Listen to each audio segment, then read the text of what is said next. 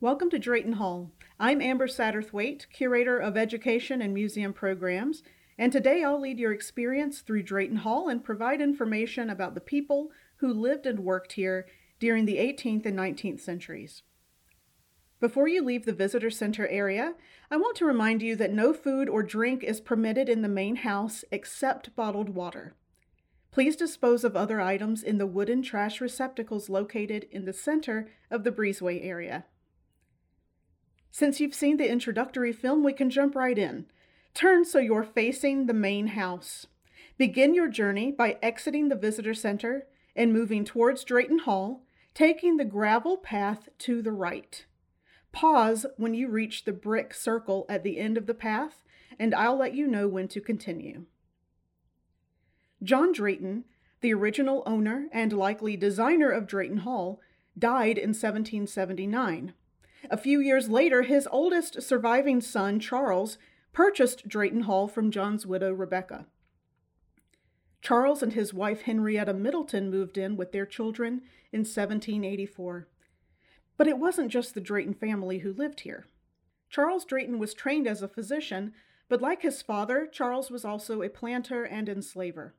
Not only was the Draytons' fortune accrued from the exploitation of slave labor, the entire economy of South Carolina, where the primary cash crop in the late 18th century was rice, was dependent upon slavery, with laws in place to protect the institution. Other important commodities grown or produced by enslaved people in South Carolina during this time include indigo, cotton, and salted meat for export to the Caribbean. From 1784 until his death in 1820, Charles Drayton kept detailed diaries about life at Drayton Hall and numerous other plantations he owned. In those diaries, he mentioned over 190 enslaved people by name, sometimes providing details about their relationships, personalities, and jobs. Charles referred to enslaved people by their first names only, and sometimes he used occupational names such as Quash Carpenter to identify a person based on their job. The 190 people Charles mentioned did not all live at Drayton Hall. The number of people living on this property fluctuated depending on where Dr. Drayton assigned workers according to growing seasons, agricultural needs, and the opportunity to lease skilled craftsmen such as blacksmiths and carpenters for hire. Those who worked in the main house likely lived in the main house. Others lived in a complex of wood frame houses, which we'll discuss in more detail later. One of the most prevalent themes in Charles's diaries is movement, specifically the movement of enslaved people across a network of plantations and the work they performed on those properties. One person who traveled constantly was Will. He is the most frequently mentioned enslaved person in the diaries. When you're ready, begin moving across the grass towards the main house. As you look at the house, you'll notice a couple of landscape features that we'll discuss later. For now, imagine that the circular mound in front of you is not there, and the driveway you came in on today extended all the way to the front steps of the main house, which was flanked on either side by two-story brick outbuildings. You'll see an image of this shortly. As you picture this scene, imagine Will riding up the drive on his horse. Will probably lived at Drayton Hall, and part of his job was to act as a messenger for Charles Drayton. But anytime he brought news to Dr. Drayton, Will also had news to share with the enslaved workers at Drayton Hall. They likely looked forward to hearing from Will, who had greater access to information than most enslaved people who lived here. Your tour today begins in the cellar of Drayton Hall, the busiest part of the house and where many enslaved individuals lived. You're welcome to take pictures or sip bottled water inside, but we ask you to assist us in preserving the building by not touching or leaning on any part of the house. There are benches throughout the house for your use. Please enter the cellar through the central door with the wrought iron harp gate between the front steps. Feel free to pause the recording at any time if you need a few seconds to enter a space or ask a question. Trained interpreters and curatorial staff members are inside to welcome you and answer your questions.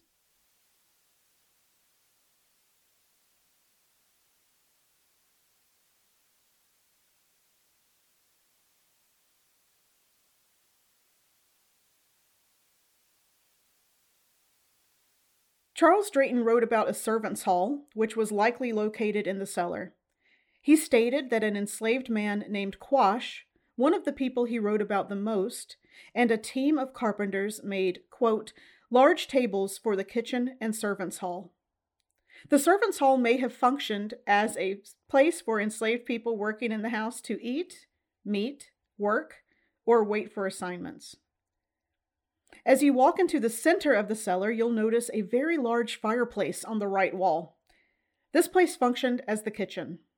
While it was common, especially in the South, to have a separate summer kitchen for the hotter months, it was not unusual to have a kitchen in the main house. There is no evidence or documentation that there was a separate kitchen building associated with this house.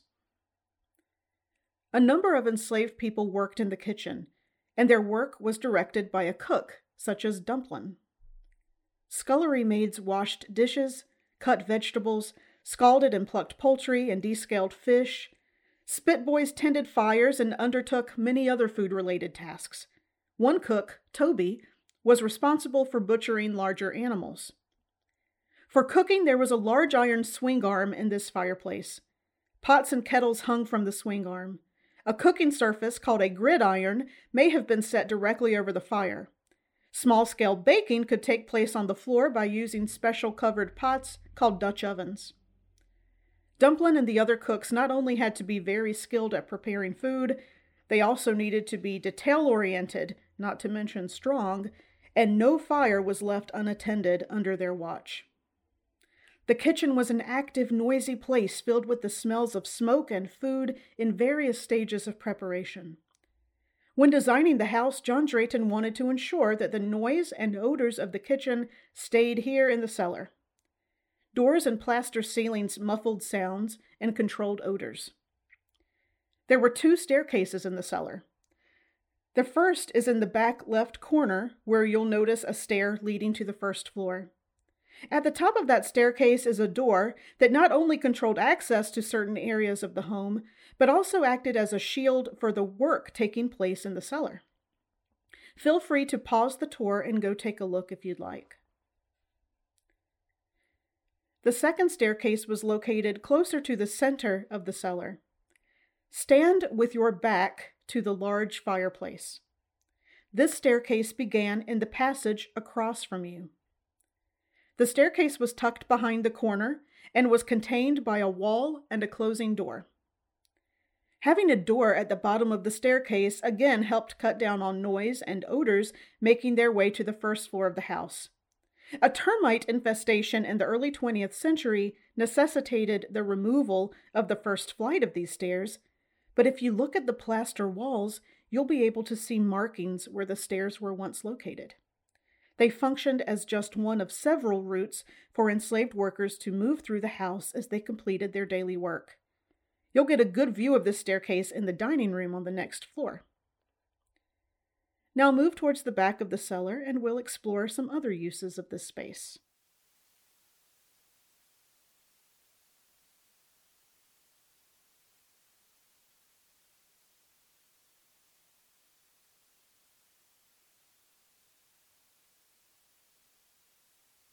As you near the back door, you'll get a glimpse of the landscape and the Ashley River. While the Draytons and their guests typically did not travel by boat, the Ashley River was a busy thoroughfare for boats carrying supplies and enslaved people to and from Charleston and from one plantation to another. The enslaved men who worked on the boats owned by Charles Drayton were supervised by a man Charles called Patroon Jack. Patroon is a title for an enslaved boat captain. Turn so your back is to the river. If you look into the room on your right, you'll see that an archaeological excavation recently took place. This room is unlike the others because it doesn't have a tile or stone floor, only dirt. The room regularly has a higher level of moisture than the others, and archaeologists wanted to identify the source of the moisture, the historic uses of the room, and whether there was evidence of historic tile, brick, or stone flooring. The excavation revealed that there had been a brick or tile floor in the room historically, and a trench predating Drayton Hall is a likely source of moisture issues in the space today. Investigations also identified evidence of human occupation on the site hundreds of years before the first European colonists ever arrived in South Carolina. Now let's move into the room directly across from this one and walk inside. This room, like the one you just saw, does not contain a fireplace. Nevertheless, both rooms likely served dual purposes as storage areas and living spaces for enslaved workers. There are no records of who lived in which room, but we know people lived in this room at some point because there's evidence on the door jamb of a makeshift lock being created and used from inside. Exactly what type of furnishings were used in these rooms is unknown, but multiple people likely shared each space. The only glimpses we get of enslaved people's personal lives are through the stories Charles Drayton felt were worthy of recording in his diaries. On occasion, Charles wrote about important events in their lives, but we only see those details through his eyes, because enslaved people did not leave written records of their own. It was illegal in South Carolina for them to learn to read and write.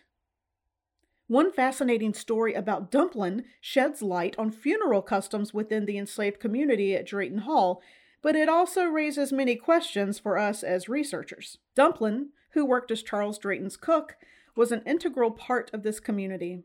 Charles wrote about Dumplin observing a West African funerary tradition of sitting up all night with the body of an enslaved man named Jack Groom following his death. Charles recorded it in his diaries because Dumplin became sick and died soon after. He wrote, quote, "Dumplin the cook, returning home after sitting up late with the corpse in a draught of cold air, was seized with a congestion in the head which terminated in palsy of the right side." Some of the questions we have are, where was Dumplin coming from? Was there a relationship between her and Jack Groom? Where did Jack live, and where was his body when Dumplin returned home? We may never have answers to these questions.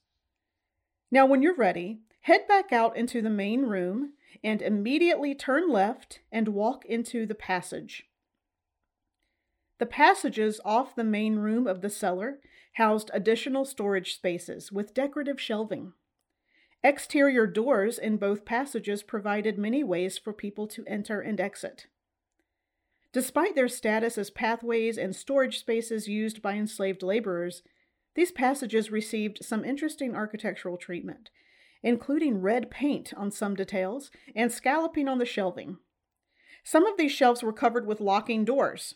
It's possible that George, the butler, managed the keys or otherwise controlled access to the locked spaces, since Charles Drayton mentioned giving George keys to other areas on the property. The society that everyone at Drayton Hall lived in the 18th and early 19th centuries was highly stratified, and a person's life and opportunities were in many ways determined by their social status. At the top of the hierarchy was the gentry class, to which the Draytons belonged. There were middling and lower classes, and enslaved people were at the bottom of the social ladder. In a gentry household, the butler was generally the highest-ranking person on staff and often had access to certain locked areas. Even though George was enslaved, he was still at the top of a social hierarchy that existed within the enslaved population working in Drayton Hall. When you're ready, walk back into the main room and towards the front of the cellar.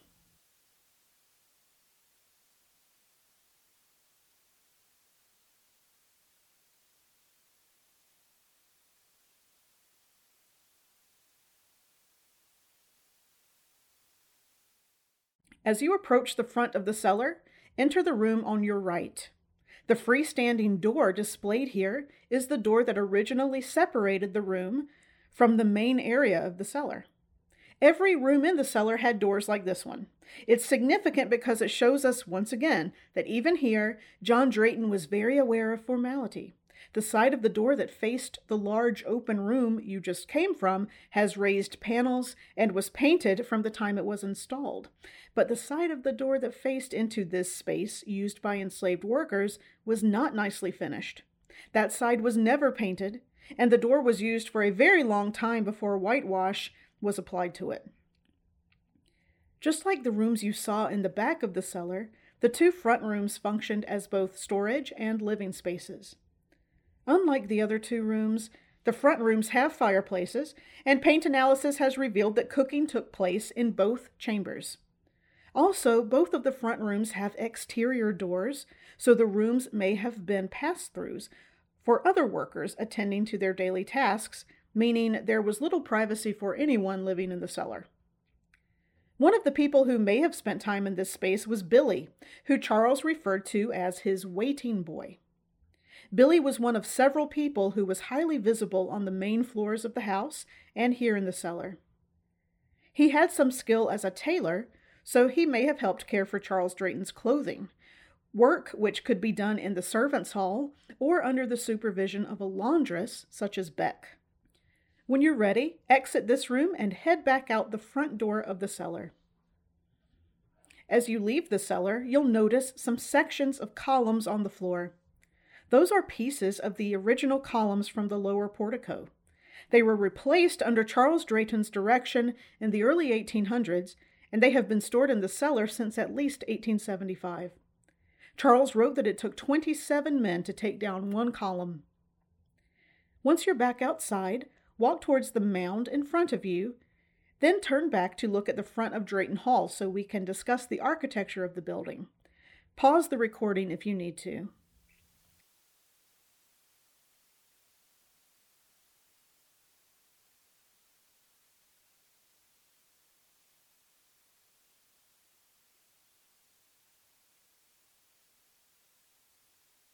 After purchasing this property in 1738, John Drayton had a home built that fit the lifestyle he wanted to live and the image he wanted to project.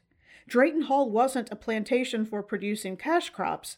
It was his home and the headquarters of a vast plantation empire totaling over 76,000 acres of land. While we have very few written records from John, we believe he visited Europe as a young man. Perhaps he was educated there. He may have seen grand villas designed by Italian Renaissance architect Andrea Palladio. We believe he was drawn to Palladian architecture and collected books on the subject for his library. Eventually, he designed this home using Palladian design principles. Palladianism allowed John to display his wealth and intellect as well as his power over other people. A villa like this is a beautiful place that exists to create and maintain wealth and power, and that was accomplished by the dominance of some people over others. Not just a home, this Palladian villa embodies John's investment in the concepts of order and hierarchy, ideologies that prevailed in the world in which he lived. Palladio, and likewise John Drayton, utilized architecture to compartmentalize people based on their social status and controlled how they entered the home, how they moved through it, or whether they even entered at all. The control exerted over people who entered the house was constant, but its nature was dependent upon a person's social status.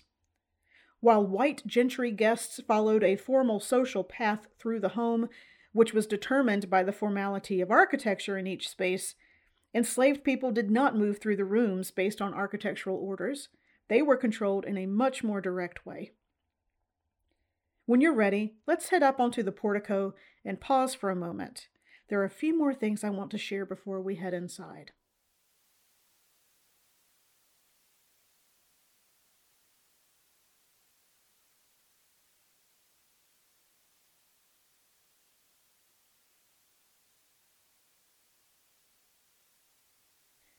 Drayton Hall was constructed by teams of enslaved, free, and white craftspeople.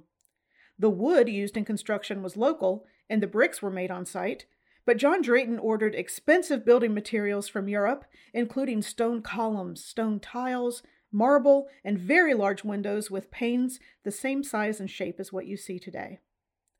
One of the most unique features of Drayton Hall is this front portico.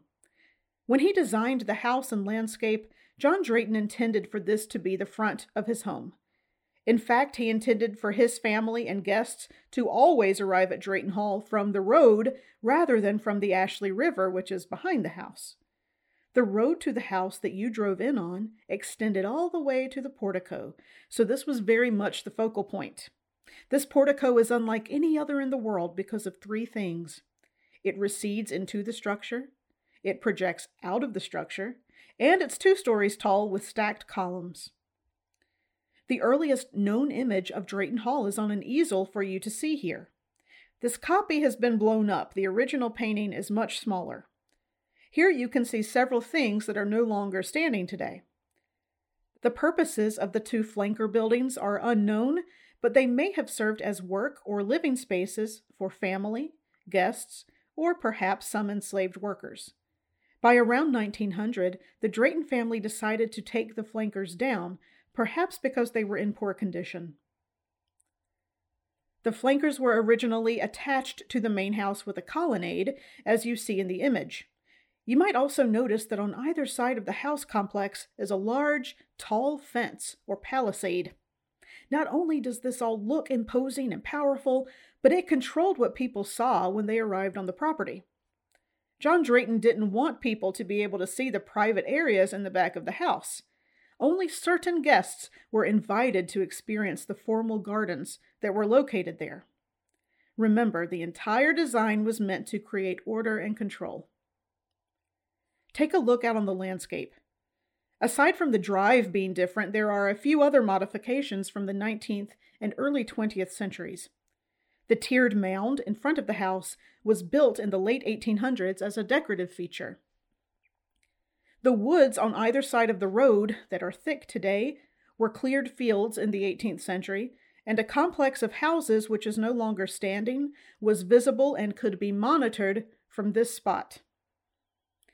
In the cellar, you saw the homes of several people. There were many other enslaved people who lived at Drayton Hall, but they lived in a separate complex. A map, which appears to have been drawn by Charles Drayton, indicates that their homes were located close to the African American cemetery. That complex consisted of 10 wood frame houses that were built side by side.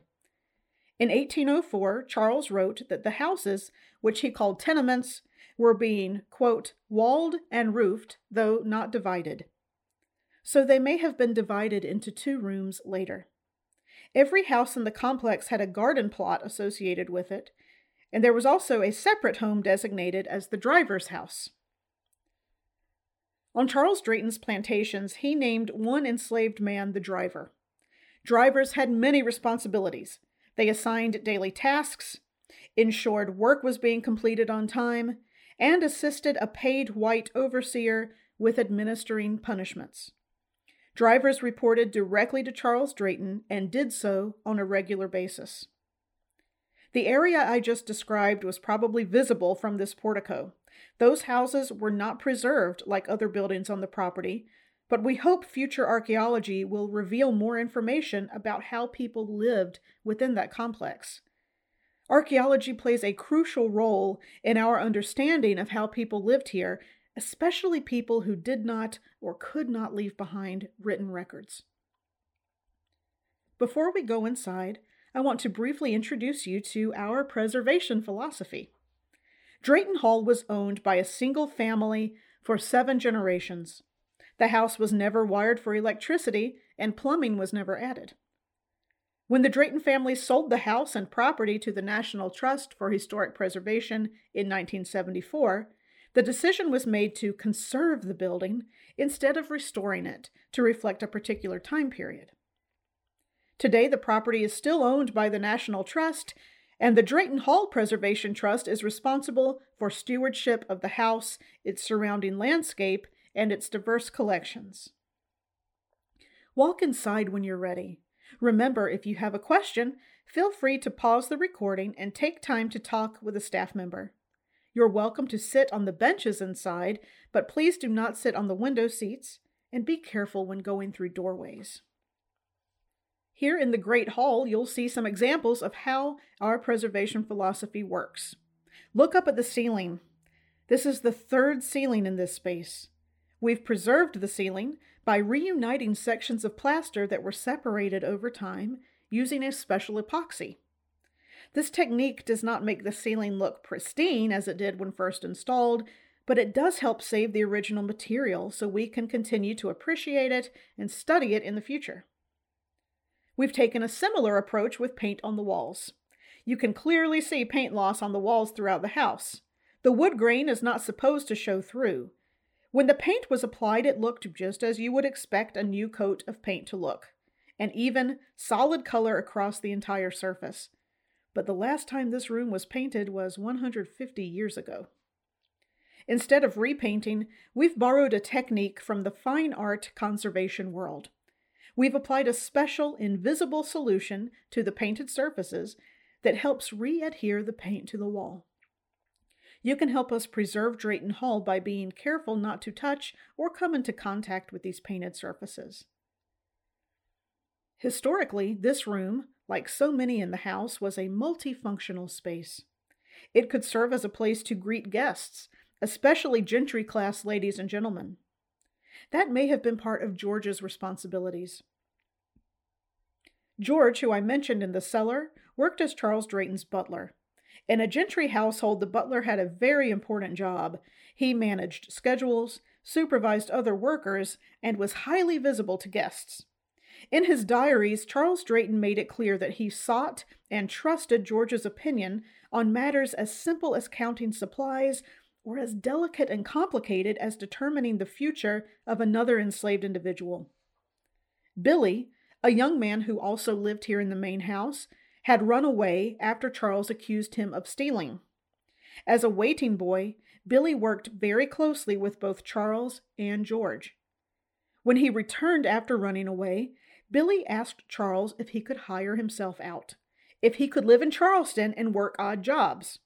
He promised to pay for his own lodging and clothing and said he would pay Charles $300 per year. Charles wasn't sure it was a good idea, and he discussed the matter with George, who was concerned that Billy might leave again. Charles wrote, quote, "George thinks, as I do, that he would make an excellent driver."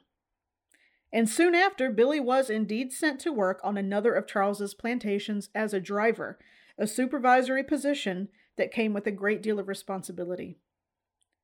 Charles's diaries present a significant yet complex relationship between him and George, all from Charles's point of view. When George died, Charles wrote about the loss, calling George a longtime deputy, and saying that his death created a blank in our routines in life not soon filled up. When George's daughter Fanny died a couple of weeks later, Charles wrote, "She too leaves a blank," indicating that Fanny may also have had a very visible role in the main house. Now, turn so your back is to the fireplace. You'll be facing a wall with 2 doors. Go into the door on the right.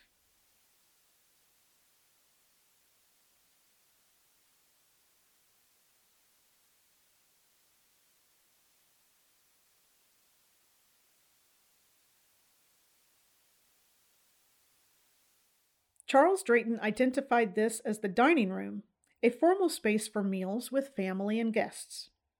In the cellar, we observed a missing staircase that provided one way of passage for people moving through the building. Here, in the corner next to the fireplace, you have a good view of what this stair looks like. Note the lack of a handrail and lighting. You'll also probably notice how narrow, steep, and uneven the stairs are. The door to this stair was generally kept closed, so enslaved people using the stairs were neither seen nor heard by the Draytons and their guests. Throughout the day, people were carrying laundry up and down the stairs. Chamber pots from the Draytons' bedchambers on the 2nd floor had to be carried out and emptied, and food was brought up from the cellar by way of this stair. Perhaps Fanny was one of the women who brought heavy trays of food from the kitchen up to the dining room. This was the only staircase in the house that went from the cellar all the way up to the attic. It's still the only way to access the attic. The attic was a storage space, but it's unlikely anyone lived there.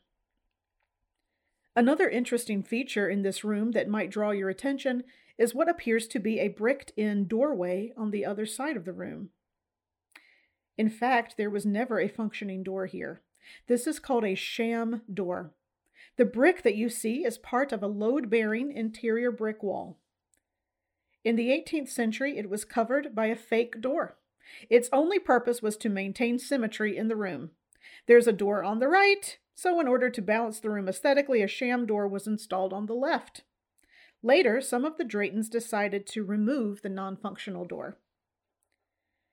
One of the things that's really interesting about this doorway now is seeing the interior brick wall. For example, look for part of a diamond shape of bricks in the upper right section of this wall. This shape is referred to as a diaper pattern. Since the wall was never meant to be seen, it was always covered by the sham door and the wooden wall panels. We're not sure why this decorative pattern is here. Perhaps a mason was practicing the technique. The bricks used to construct this building were likely made on site by enslaved children and adults, and some of the bricks bear their fingerprints. One set of fingerprints is visible in the brick just above the lowest corner of the diamond. Now use the door to the right of the fireplace to move into the next room. You'll pass through a small hall-like space. There's shelving here, perhaps for dishes or linens, and it functioned as a workspace for individuals like Fanny, who were doing jobs here on the first floor.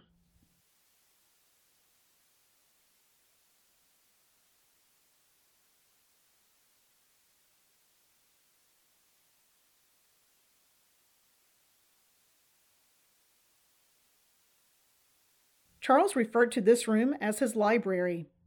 A library could house a collection of books, which Charles certainly had, but the term could also be used to describe a gentleman's office.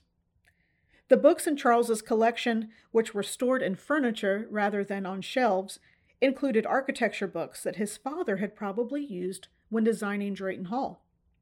The wide array of topics represented in his library demonstrated Charles's education, his ability to purchase books, and the leisure time he enjoyed to pursue reading and other hobbies. When you're ready, we'll walk directly across the Great Hall and pause in the room across from this one.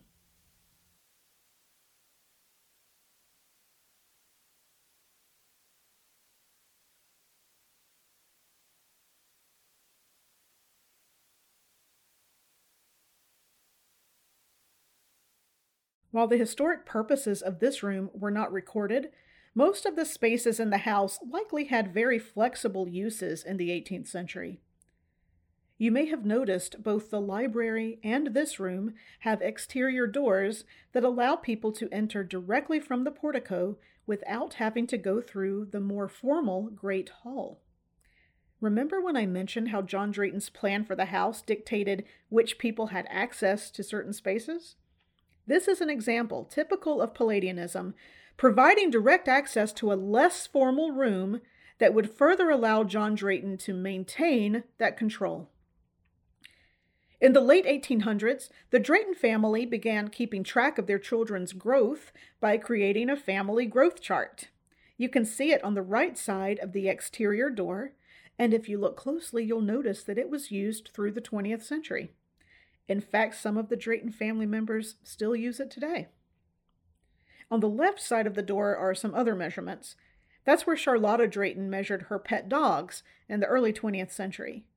Charlotta was interested in historic preservation and wanted those concepts applied at Drayton Hall. When Charlotta owned the house, she sometimes used this room as an informal dining room.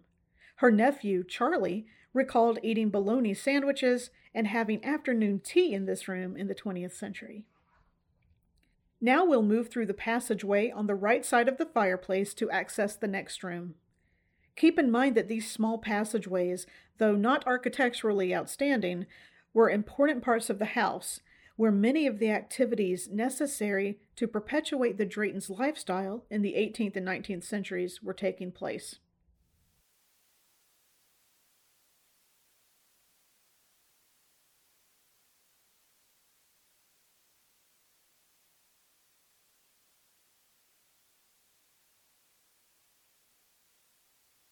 As you look around this room, you might notice it has more architectural details than the previous one. In fact, this is one of the more formal rooms in the home, architecturally speaking, making it ideal for gentry entertaining. The ceiling in this room is a hand-carved plaster ceiling and is one of the only original ceilings surviving in the house. The other is under the main staircase, which you'll see in a few minutes. This ceiling is the oldest of its kind in North America. You'll notice there was another sham door in here that the Drayton family removed later. This room, the drawing room, was a place for formal daily entertaining, kind of like the modern-day living room, but perhaps more flexible in its uses. This was a room where Mr. and Mrs. Drayton entertained guests with refreshments and conversation. Imagine an enslaved woman such as Peggy serving tea to the Draytons and their guests here. And imagine the conversations that must have taken place in this room. During the Revolutionary period, the stakes were high for powerful, politically active landowners like the Draytons. John Drayton's oldest son, William Henry, a patriot, was very influential as an orator and politician during the Revolution, and he was a member of the Second Continental Congress. While Mr. Drayton and other gentlemen spoke of personal freedom and the nation's independence from Britain, their wives listened on, knowing that many of those new freedoms may not apply to them. Meanwhile, enslaved people working in the house listened intently, but wondered if the outcome of the war would have any impact on their condition.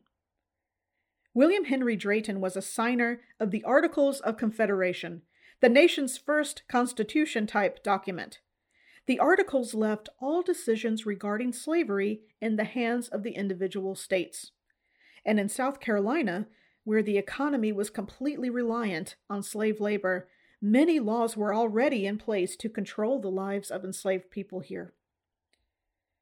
Charles Drayton's diaries reveal that many enslaved individuals at Drayton Hall desired freedom and power over their lives. He often recorded over the years that despite the dangers, people who he enslaved ran away, sometimes taking family members or children with them, and there are many other references to resistance attempts in the diaries. From standing up to overseers, to destroying barns where harvested crops were held, or even flooding rice fields, many people were willing to take risks and openly oppose their condition and attempt to change their lives.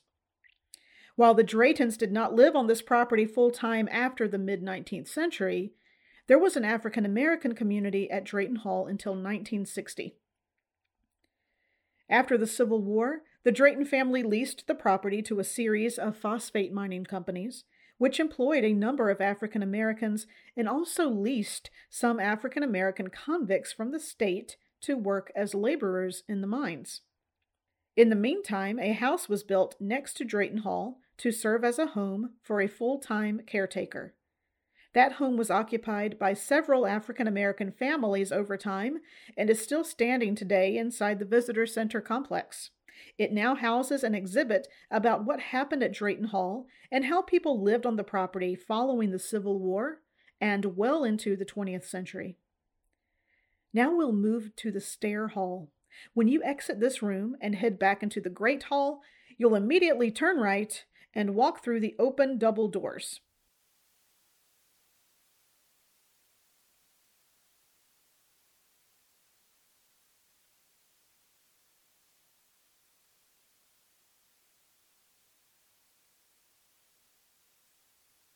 Here in the stair hall, John Drayton's ability to afford the best building materials is demonstrated again. The staircase is made of mahogany, a very expensive wood. Mahogany is workable and ideal for intricate carvings if one could afford it. When selecting finishes for the home, John was married to his third wife, Margaret Glenn, a native of Scotland. One of them may have been fond of the color red. Upholstery on the furniture they purchased for the home was red, and this beautiful mahogany stair was painted with a bright red vermilion-based paint, another expensive selection. Some of the paint is still visible today, where a couple of the mahogany brackets on the side of the stair have been removed. You can see that if you stand with your back to the back door and look up to your right. The remarkable red staircase led guests to a formal room on the second floor that functioned as a ballroom and formal entertaining space. One of the jobs enslaved houseworkers had was to move furniture as necessary based on how the Draytons wished to use a room, so any room could be used for practically any purpose. The layout of the second floor is nearly identical to the first floor, with some of the rooms functioning as bedchambers. There is no documentation regarding who used which room. There's a secondary staircase in this room as well, but it's tucked away in what looks like a closet.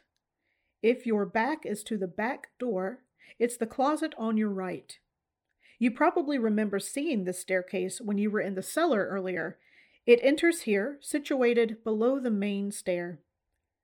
Enslaved workers also used the main staircase if they needed to, based on where they were headed and what task they were performing.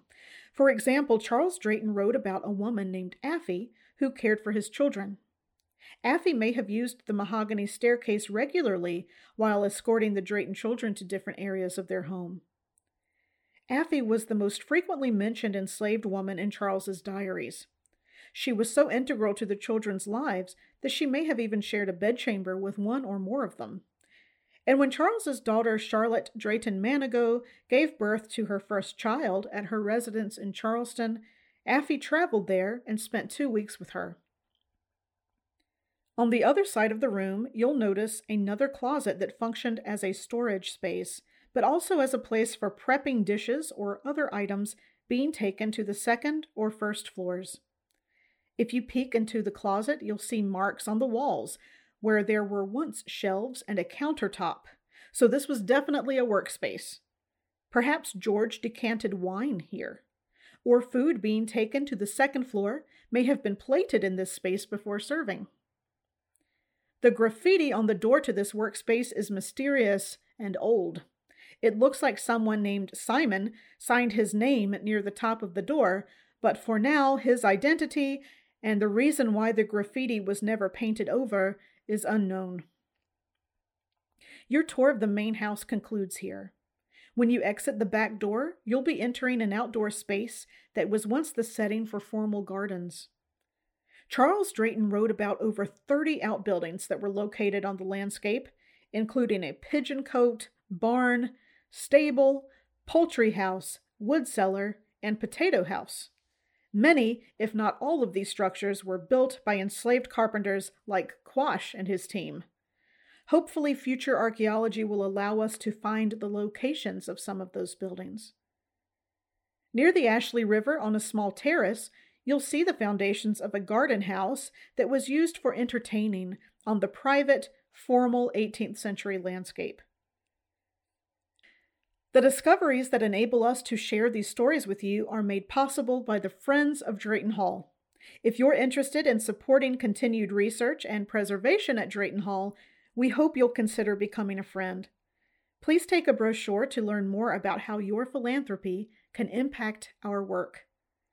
Before you exit Drayton Hall, there's an interpreter stationed in the Great Hall to answer any questions you may have about your experience today. Please feel free to engage them in conversation. They welcome your questions. We hope you enjoyed your tour, and we thank you for visiting and helping us to preserve this special place and its many stories.